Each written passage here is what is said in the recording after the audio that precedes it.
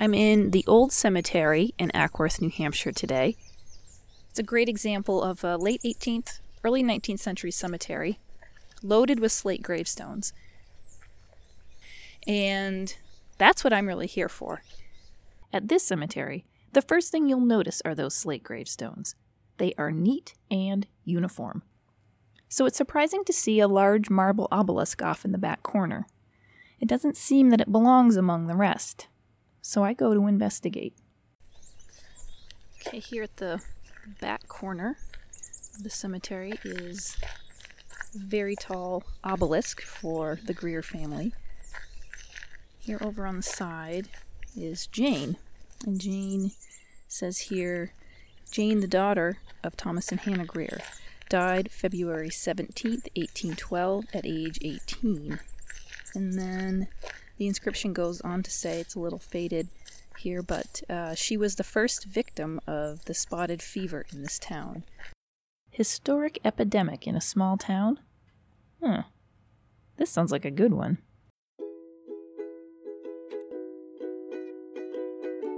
I'll grant you, cemetery wandering might not be for everyone, what with all the death and dead people everywhere. But death was a prominent and pervasive part of life historically, and cemeteries help bring that notion into sharp focus. Sure, death isn't the happiest thing to think about, but it's in learning about death that we are able to understand so much more about life.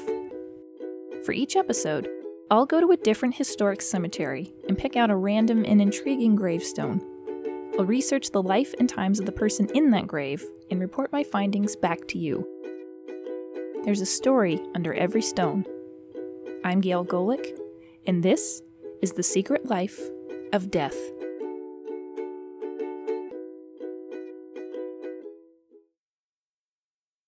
Before we get too far along, let's first set the scene. Acworth is a small, rural town situated in the southwest corner of New Hampshire. Typical of central New England, the landscape is known for being beautifully hilly and rocky. The town's modern history begins in the 1760s, at the end of the French and Indian War, after which the natives that had called these uplands home moved farther north, and Europeans moved in. Most of the people who moved to Acworth in its formative years made their living as farmers, or tried to. These people were true homesteaders. The virgin forests had to be felled, fields cleared, homes built, roads laid out, and community connections forged. Young Jane Greer's family settled in Acworth at the turn of the 19th century, following the flood of new settlers from overpopulated areas in New England. And like all of those immigrants, the Greers were looking for a piece of land, a farm, and a chance at a good life. Chance, of course, can go either way, and history is full of stories about those who were, by chance, caught in the crossfire of events beyond their control or comprehension. And such was Acworth, 1812. When Jane Greer died in mid-February, the townspeople of Acworth had no idea what was about to happen. Over the next 3 months, 53 others would die during the spotted fever epidemic. Now, at the time, the town's population stood at around 1,500, so the deaths of 53 people amounted to a small percentage of the population. But that was 53 people dead in only 3 months, and not to mention the number who were sick but survived. It must have seemed apocalyptic. The spotted fever the gravestones refer to was probably typhus, an infectious disease caused by a microorganism from the genus Rickettsia. It's carried by lice and fleas, who excrete the infectious microorganism in their feces. When a person scratches the bites, they inadvertently rub the microorganism-laden feces into the bites, transmitting the infection into their bloodstream. The spotted fever that popped up in Acworth seemed abnormally contagious and virulent, suggesting a new strain not seen in the area before. It spread rapidly, with cases popping up in opposite parts of the town at the same time, overwhelming families and caretakers alike. Sally Nesmith, a midwife in town who attended many of the sick families during the epidemic, expressed to her sister in a letter the fear and desperation the townspeople felt. Sally writes, April 1st, 1812. We are all well at present, but how long we may be so favored, God only knows, for many sicken and die in a few hours. Mr. McCollums' family were all well last Saturday, yet this afternoon he and 3 of his children were buried. Their corpses, with one other, Sally McMurphy, were brought to the meeting house, and a discourse was delivered by a Mr. Wells of Alstead, from the words, Lord, save us, we perish, to a large concourse of people from this and neighboring towns. The like was never before seen in this town, 5 lying dead at one time. There has been a great many deaths here. In our age of advanced medical treatments, it's almost impossible to imagine one family suffering like the McCollums did, losing 4 family members in a short time. Back in the cemetery, I look for the McCollum family's gravestones, and I find them not far from Jane Greer.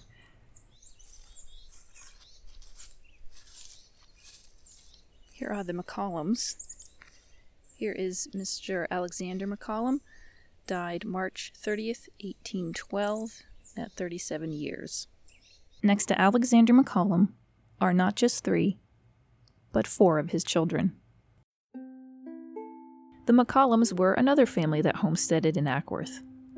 Alexander and wife Jane, along with members of both of their extended families, came here from Londonderry, New Hampshire, around 1801, establishing homes, farms, and families, looking to improve their fortunes.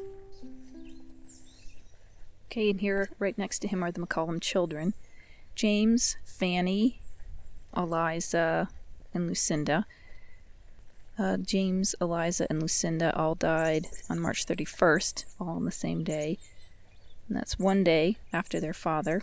And then Fanny, she died a couple weeks later on April 12th, 1812. God, can you imagine? The scale of losses of the McCollum family were likely unprecedented to the doctors and caretakers at the time. Epidemics where entire households would fall ill were common enough, but rarely did an illness wipe out most of a family. The rate of infection and mortality with this strain of the disease was something new, and doctors of the region certainly took note. Dr. Joseph Gallup of Vermont published a book in 1815 reporting the observations he made while treating the spotted fever epidemics that passed through New England during the early 1810s. From his writing, it's clear that he was befuddled by this outbreak, and that it was unlike anything he had seen before. Dr. Gallup. It was considered a very extraordinary disease, not subject to the usual control of remedies, but medicine of Herculean strength must be administered. All was mystery. It assailed all characters and ages. The aged were the most exempt, the middle-aged more liable to it, and children most of all. The duration of the disease accorded with its irregular character. From Dr. Gallup's notes, it's plain that the usual treatments used to deal with febrile illnesses were not working. Doctors and midwives were forced to rely heavily on their pharmacopoeia of herbs and liquors to concoct various stimulating drinks in an effort to help comfort their patients and relieve their symptoms. But regardless of the treatment, the doctors were never going to cure anyone. Because first and foremost, they had no concept of what was actually going on in their patients, an infection. At the turn of the 19th century, it was accepted across the entirety of the medical community that illnesses were the byproduct of an imbalance of bodily fluid. Treatments, such as bleeding, purging, sweating, and giving stimulating drinks, were designed to help restore that balance by either removing excess fluid or helping to redistribute it throughout the body. But even if the doctors were woefully informed of the true nature of the disease, they were at least well trained in observation. There was general widespread agreement that the spotted fever progressed in 3 notable stages. First, a sudden and severe headache, chills, nausea, and vomiting. Second, a tremendous fever, delirium, and extreme fearfulness. Third, coma, eruption of spots on the skin, weakening pulse, muscle spasms.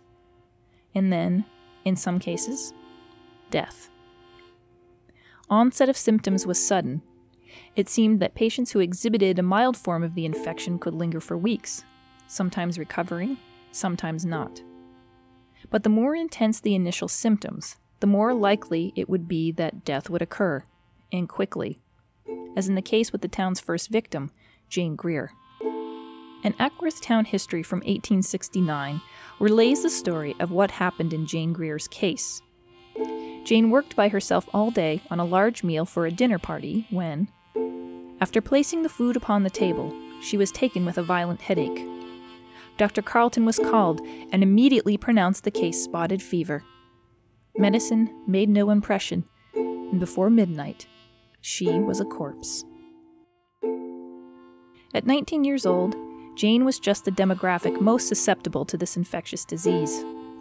She might not have ever been exposed to typhus in any form, and though young and healthy, she had no immunity at all, and so the infection raged unchecked. It's no wonder that medicine made no impression. The go-to remedies of the time, such as tonics made with spirits of peppermint, compound spirit of lavender, and camphorated tincture of opium, were not going to save her. So, how did Jane get typhus, and how did it spread so quickly? The first clues come from the gravestones. They show us that most of the deaths during the 1812 outbreak occurred between February and April, winter into spring.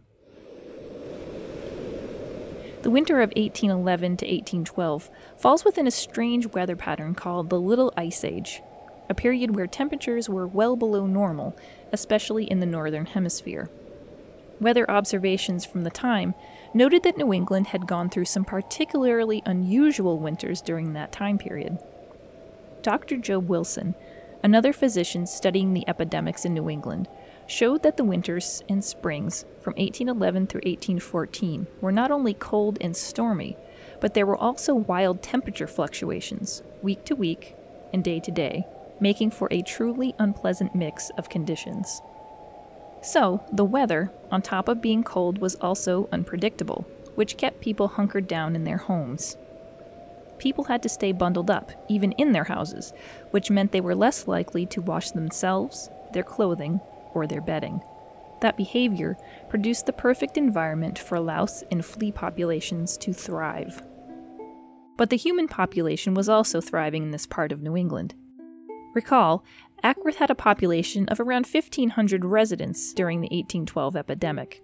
Compare that to today's population of only 900, which is spread across almost twice as many households.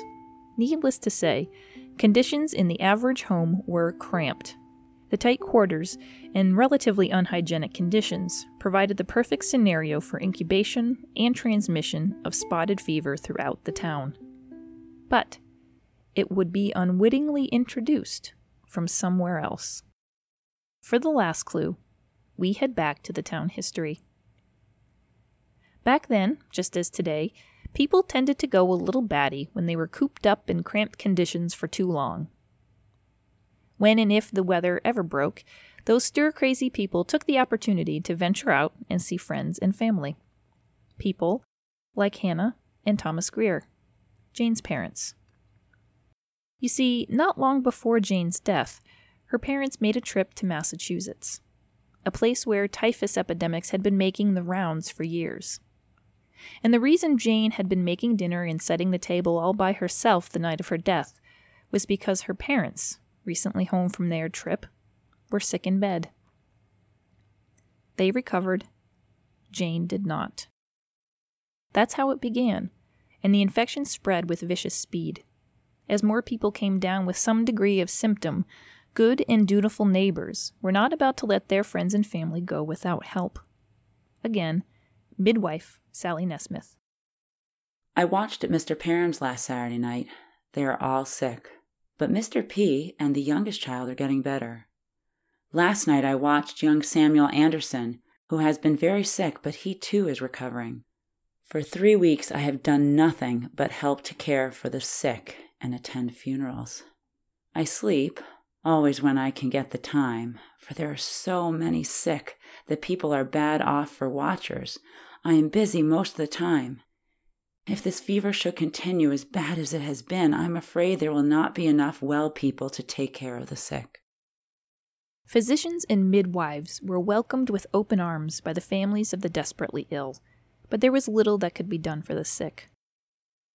Their treatments often did more harm than good, not only because they further weakened already delicate patients, but because of the practice of the attentive neighbor.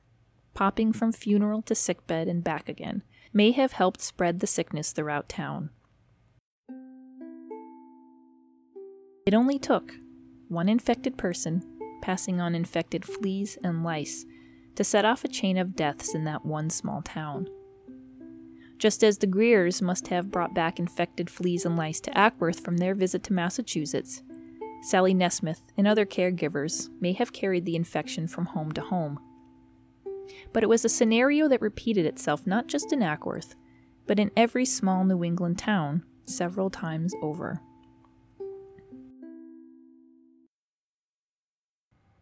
As a town, Acworth was never quite the same. The events of 1812 were just the first in a series of natural and man-made disasters that affected the region. New England had become economically volatile and environmentally vulnerable, and the constant string of difficulties soured people on the idea of toughing it out there one more season. Children of the homesteaders began to leave in droves, and the population declined steadily from its high in the 1810s, as young people sought their fortunes out west. The Greers were no exception to this trend. Parents Thomas and Hannah Greer and children John, James, Lima, and Levi survived the epidemic. Thomas and Hannah stayed in Acworth, dying years later and buried next to daughter Jane. The 3 Greer boys moved out west, but sister Lima stayed in town, where she lived out the rest of her life. Miss Lima Greer was unmarried, so traces of her adult life are scarce. But in her later years, she left a mark by replacing the smaller slate gravestones on the family plot with the large marble obelisk we see there today. Presumably, Lima picked out the epitaph for Sister Jane, the one commemorating the 50-plus people who died during the spotted fever epidemic. By the time the Greer family monument was erected, Lima was an old woman, and there were probably few others in town who remembered the epidemic of 1812. The inscription on the Greer family monument would ensure no one would ever forget. With no heirs left in Acworth, the Greer family's connection to the town ends with Lima's death in 1863. As for the sole surviving member of the McCollum family, mother and wife, Mrs. Jane McCollum, life did not get easier. At the time, women rarely owned things outright, so when Alexander died, Jane McCollum did not automatically inherit their farm. However, according to probate records, as a widow, Jane McCollum was entitled to 1/3 of her husband's estate, but that was only after his debts had been satisfied. The land, buildings, livestock, and every rug, bucket, and spoon were sold. And 19th century widows had few options: remarry or hope to be taken in by a relative. In that regard, Jane was not without help entirely. Historic town records indicate that the next person to buy the McCollum farm was a man by the name of William Anderson. Jane had a brother by that name who lived in the area. Perhaps he bought the farm, moved in, and let Jane stay, or maybe Jane was taken in by one of her cousins who also lived in Acworth. But even if she had a roof over her head, Jane McCollum's troubles were not over. 2 months after the deaths of her husband and 4 children, she gave birth to a full-term baby. It was a boy whom she named Alexander, after his late father. Any joy she would have felt at the birth of this child was short-lived. Baby Alexander passed away just shy of his first birthday, born sickly, perhaps, from his exposure to typhus in utero. He is buried in Acworth, next to the father and the siblings he never knew. What happened to Jane McCollum after that? Her name disappears into the ether after the death of baby Alexander in 1813. Maybe she remarried and changed her name and stayed in New Hampshire. Or maybe she went out west, where another of her brothers had settled. But either way, it's unclear what became of her. Today, Acworth is a quiet New England town. There's a general store/post office, a couple of churches, and a school, and it hums along with citizens who love their town and are proud to live there. But the past still whispers. It's everywhere, hovering just at the edge of modern life.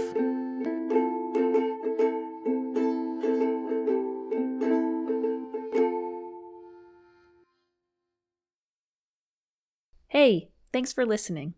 And a very special thanks to the voice actors in this episode, Sarah Manning and Mark Pipcorn. This has been Episode 1, Epidemic. And for more episodes, check out the website, thesecretlifeofdeath.com. And for weekly updates and fun cemetery photos, find us on Facebook. I'm Gail Golec, and this is The Secret Life of Death.